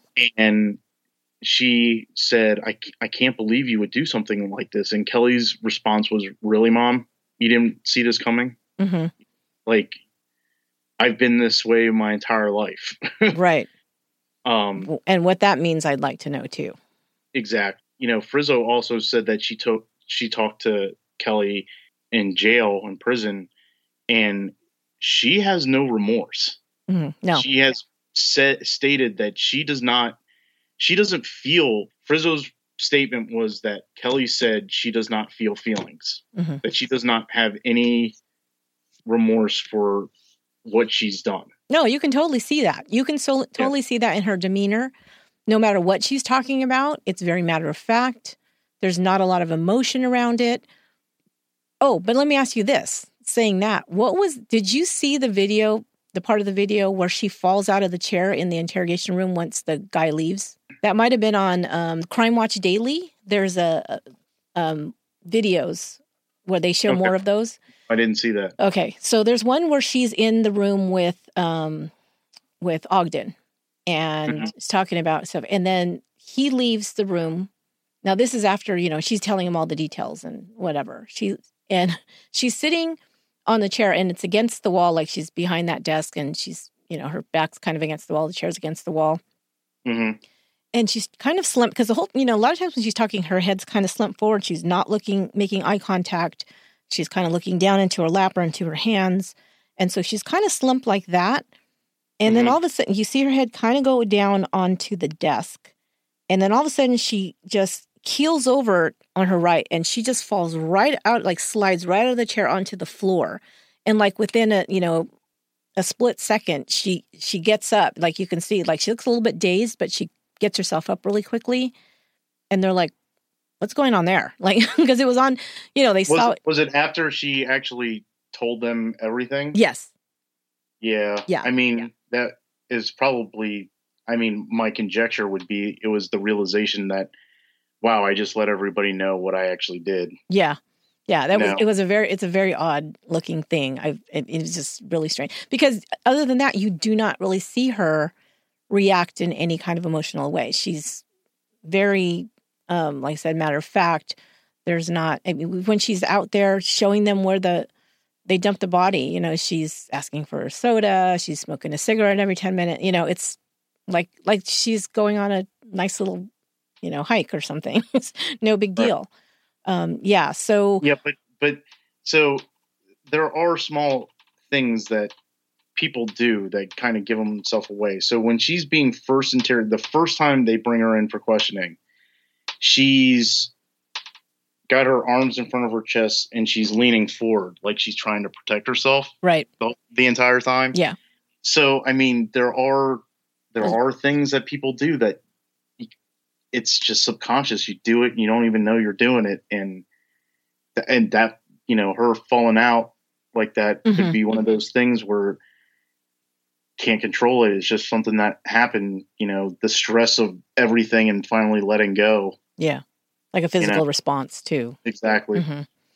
Yeah. So I can see that. When she said that to her mom, like, you didn't see any signs of this, like that this is who I am, like you should have seen that I could or known or suspected that I could have done something like this. And then the mom says something very odd too. Like right after that, she says something like, I knew you were charged with that one or whatever, but I could never imagine that there would be others. Like if you can imagine even one, if you can, you're a parent and you can imagine that your child killing even one, that's kind of, I don't know. That was an odd statement that her mother made too. So because of the provisions of her guilty plea for Jason Cochran's death, the state of Indiana can't charge her with any additional murders. So that was part of the plea deal. So she can, if she wishes, she can lead investigators to bodies of other victims, and there will be no additional penalty because she already has life plus 65 years. Right. But the question there is, if she says, well, keep going, because she refers to other states. So then what do those states say? Yeah. Right? So, yeah, because she said, she told Frizzo that she had, quote, friends buried in Indiana, Michigan, Tennessee, and Minnesota. So. Right. So if the state of Indiana can't charge her, but can those other states charge her if they lead? So, I mean. Right. Yeah. Because this plea was with the state of Indiana. Right. So she might be trying to finagle some kind of deal, say, hey, I can lead you to other places, but you got to assure me that I'm not going to be charged with something else in another state. Right. Well, she asked that from the beginning with the Chris Regan investigation. She asked right away for immunity. If she told them what she knew, and they were like, no. Nice try, no. So a little bit about Laura Frizzo, what happened to her. We kind of talked a little bit about that earlier, but she was actually relieved of her post as chief of police soon after this was happening, but after Kelly Cochran had been charged and that was pretty much closed, the city manager basically fired her. And yeah. Great job. Glad you got the person. See ya. Yeah. And his name, we'll say, is David Thayer. And he had, like you said, he had bumped heads with her from the beginning. Like he was not a fan of hers. They alluded to some kind of issue that he had while he was in office, but they never really spoke about what that issue was. Yeah. You remember? No, they didn't. There's probably some, they have to be careful because they could be sued on defamation or something. Yeah. But I'm sure it'll come out in news accounts. So you're going to have everybody on Reddit, talking about this. Who is this guy and what is he doing? And, but yeah, he had already placed her on administrative leave in October of 2016. And then he fired her in December. So, and they did say that, not to say, I mean, she was definitely a great, she ended up being a great detective and really helping to solve this case and doing a lot for it and all this. But they did say she didn't make a lot of friends doing it. She wasn't about that. She was really about her job, and she could be a little cutting with people. And I can imagine, I mean, especially when you're, like you said, not getting any support, not getting any resources, that could come out in how you deal with the people who are your higher ups or whatever.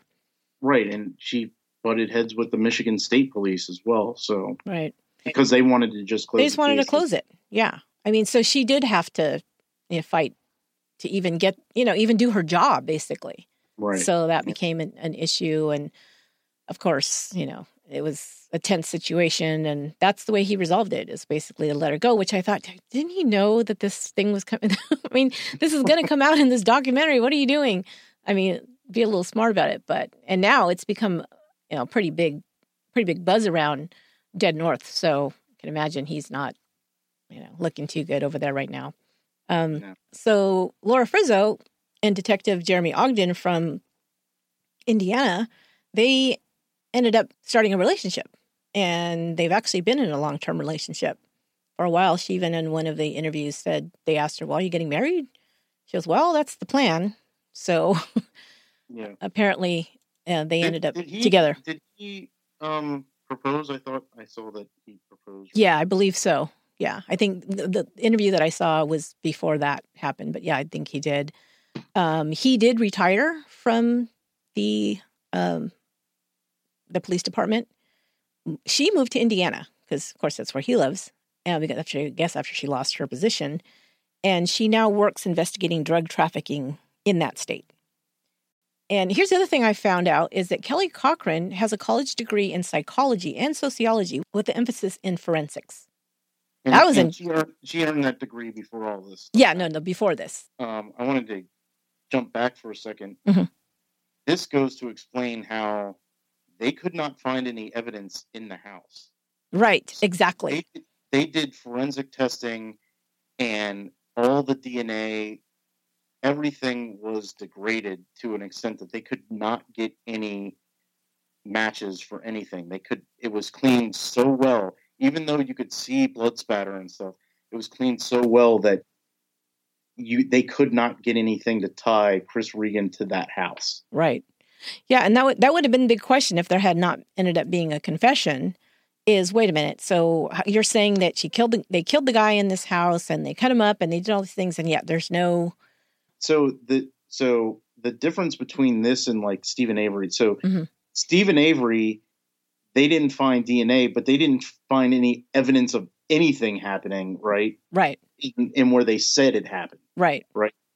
In their theory, they had all the evidence that something happened right in that spot, mm-hmm. but they couldn't get usable information out of what they saw. What they saw, right? Like they saw the blood spatter, and also there was fresh paint, so it was mixed. So there was bleach, paint, all this stuff that they did to mask the DNA. They were successful in doing it, even though there was clear evidence that something had happened there. Right.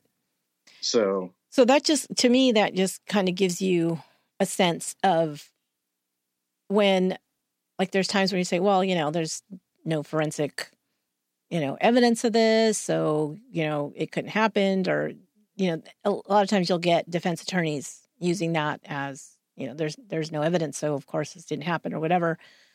And this, because we know it did happen, because she confessed that it happened, right.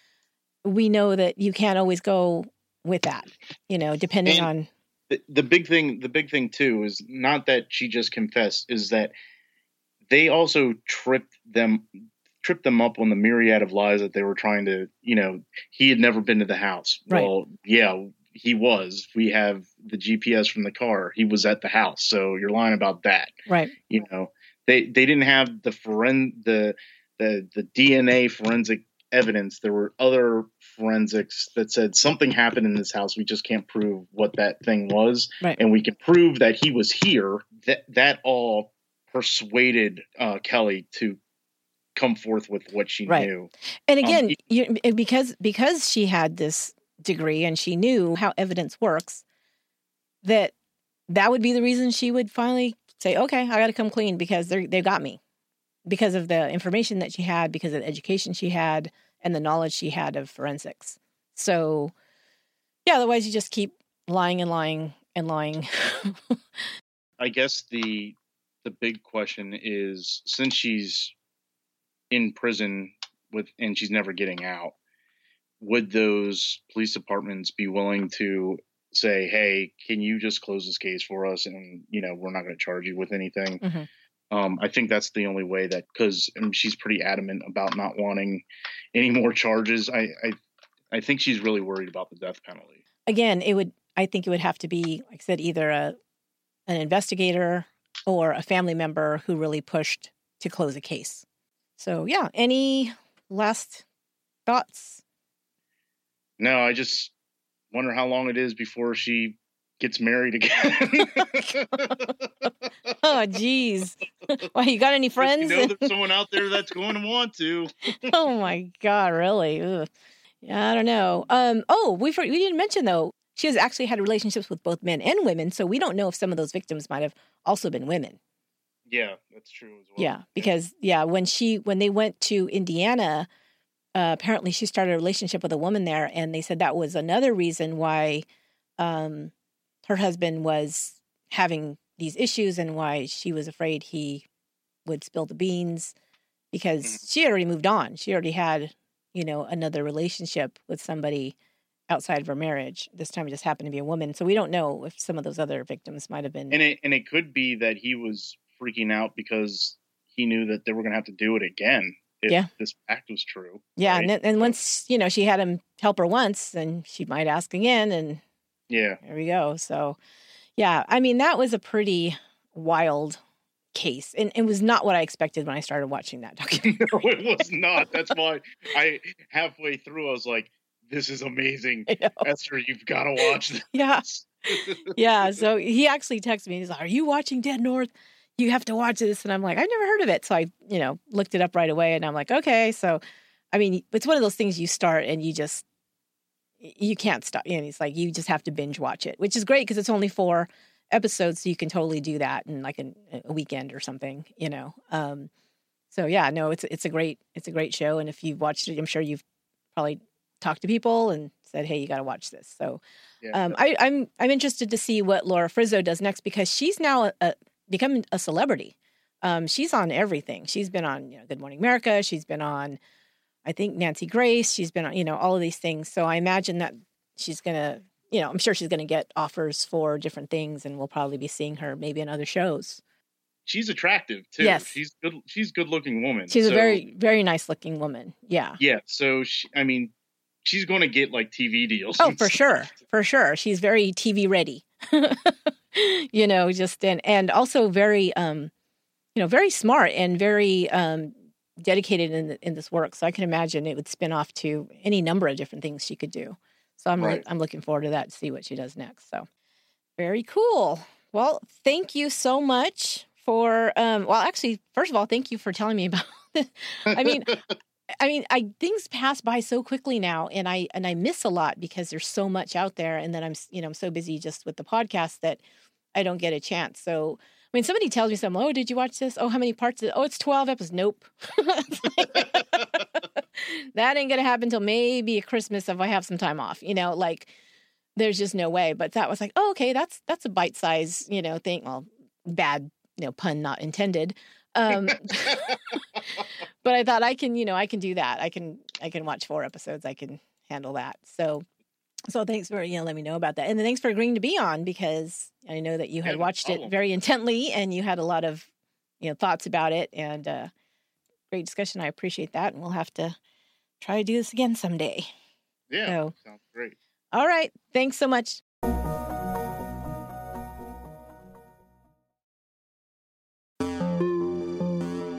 That will do it for our bonus episode of Once Upon a Crime. I'd like to thank Tony again for being on the show today. Thanks, bro. A couple more items I have here to share with you. The name of the first investigator on the scene, we couldn't remember her name during our discussion, was Sergeant Cindy Barrett. The neighbor who was invited to the barbecue and was interviewed on the documentary was David Saylor.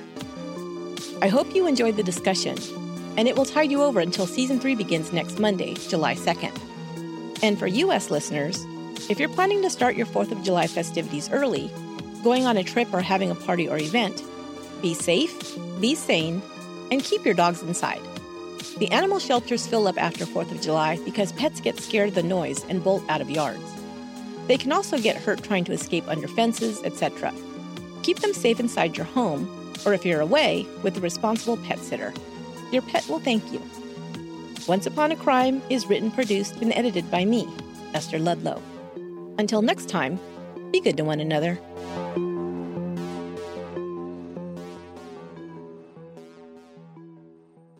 You don't need to talk about a lasagna.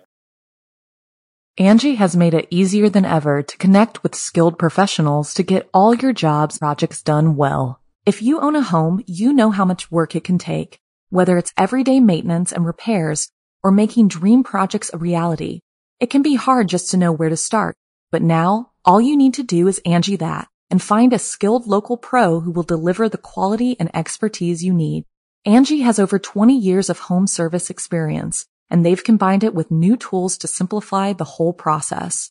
Bring them your project online or with the Angie app, answer a few questions, and Angie can handle the rest from start to finish, or help you compare quotes from multiple pros and connect instantly, which means you can take care of just about any home project in just a few taps. Because when it comes to getting the most out of your home, you can do this when you Angie that. Download the free Angie mobile app today or visit Angie.com. That's ANGI.com.